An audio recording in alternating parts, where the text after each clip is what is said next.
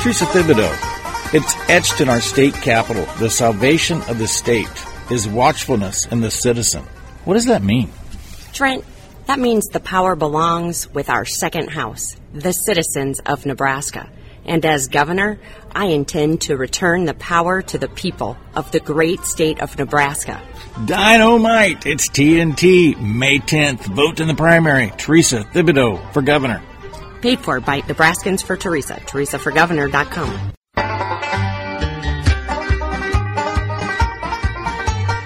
It's time for my dad, Trent Loos, and today's Loose Tales. I want to tell you what, if you can make sense out of anything that's coming out of this White House, you need to give me a call.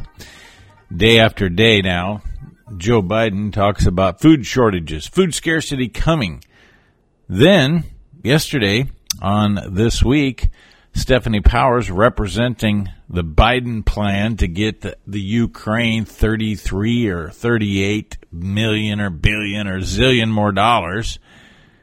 She talks about fertilizer and how you have to make advantage of a good crisis. People's lives are at stake here. We have destroyed the infrastructure for fuel. I've driven to Omaha again last night, had a tremendous meeting, a community GOP meeting in Seward, Nebraska. That's not what I'm talking about. But I see diesel fuel prices at $5.66 a gallon now in the state of Nebraska. And we have stupidity on display.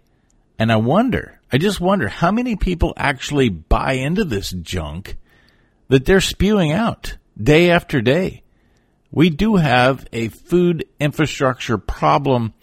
There's a drought. There are serious Mother Nature challenges. But all of those will overcome.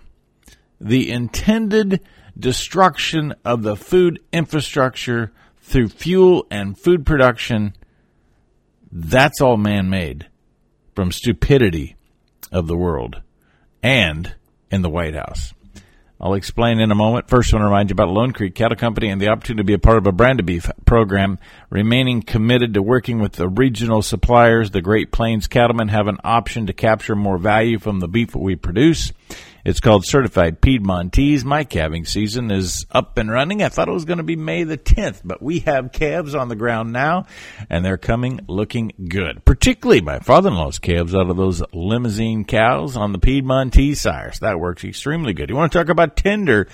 That's what they are. Now let's get paid properly. Get more details at LoneCreekCattleCo.com. Samantha Powers, who, by the way, is Cass Sunstein's wife, who wanted to take the world to a vegan-vegetarian diet when he was the czar of the regulatory system for the Obama administration. Now she's spouting off on This Week Sunday morning TV programs, talking about how the great opportunity here, with Russia being such a big supplier to the world fertilizer supply, maybe farmers will finally move to manure and compost for fertilization.